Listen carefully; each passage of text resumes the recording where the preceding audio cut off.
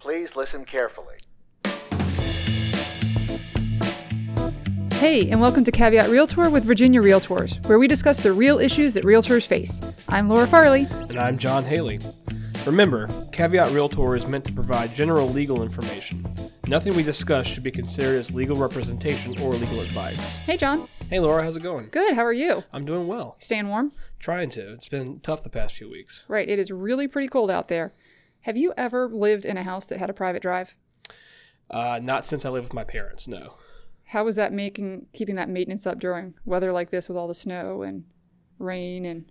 It was gravel, so not hard. Oh, but I can't imagine living on a private drive that's actual asphalt right now. Well, and I've visited some cabins out in Shenandoah Valley where it was a gravel driveway that the gravel was not maintained and it became pitted and rutted and it was a rather bumpy ride up to the cabin. Yeah, that's no fun. Right. So your parents, was it their private drive or did they share that drive with some other people? It was theirs. Okay. Well, there are some that share private drives, and they usually will have some kind of a road maintenance agreement between everybody that lives on that private drive.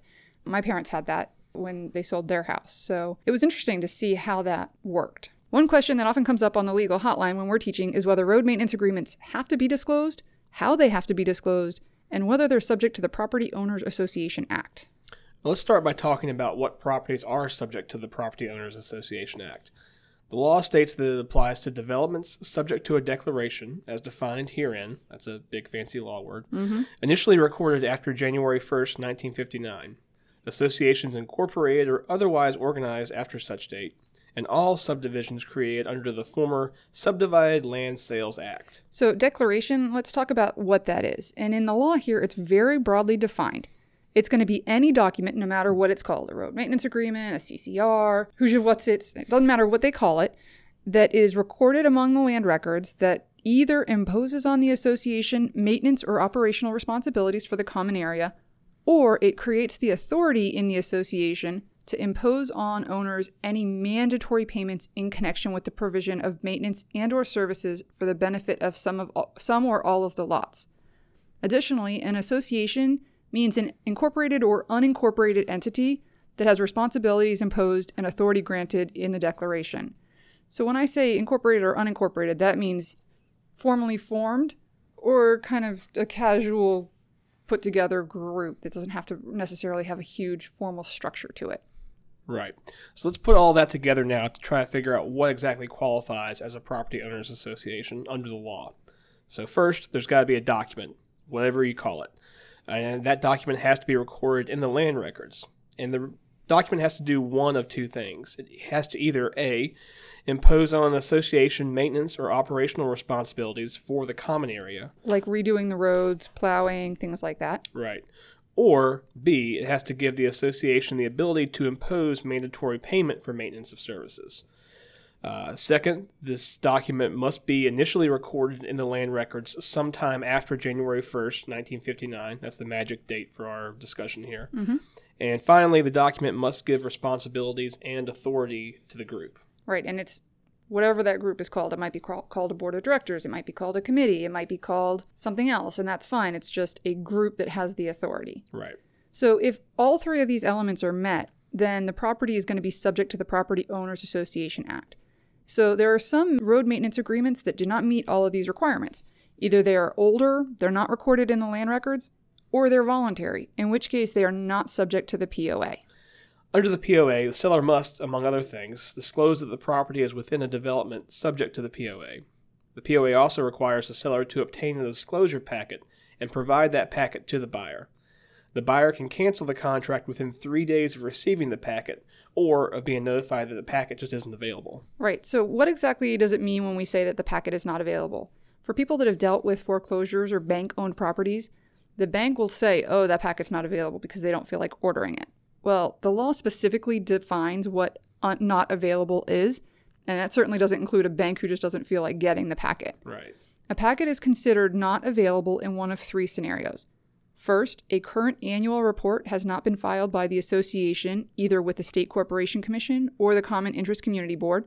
That's probably going to happen quite frequently with these road maintenance agreements because people don't have formal meetings. It's kind of we collect money when it's necessary. Right. The second one would be the seller has made a written request and the association has not delivered the packet within 14 days. And then the third one is that written notice is provided by the association that a packet is not available.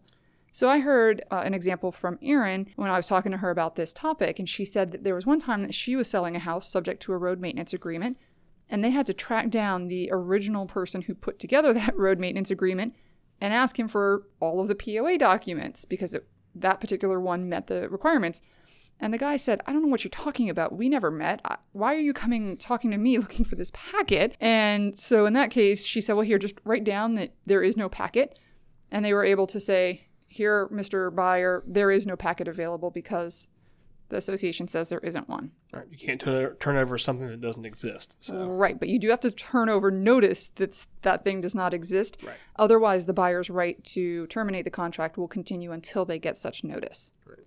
So, John, let's take it to the legal hotline. Let's go. The first question I have for you is, are all road maintenance agreements subject to the POA? No. To be subject to the POA, the agreement would have to be recorded in land records again after our magic date of January 1st, 1959. The agreement would also have to allow for mandatory fees to repair the road, and would have to have somebody who's responsible for enforcing that agreement. Laura, if the current owners have a verbal agreement to chip in whenever the common driveway needs repair, is there anything that I need to disclose? Well, probably not, because in this situation, the agreement is verbal and clearly not recorded in the land records. It wouldn't be subject to the POA. Right.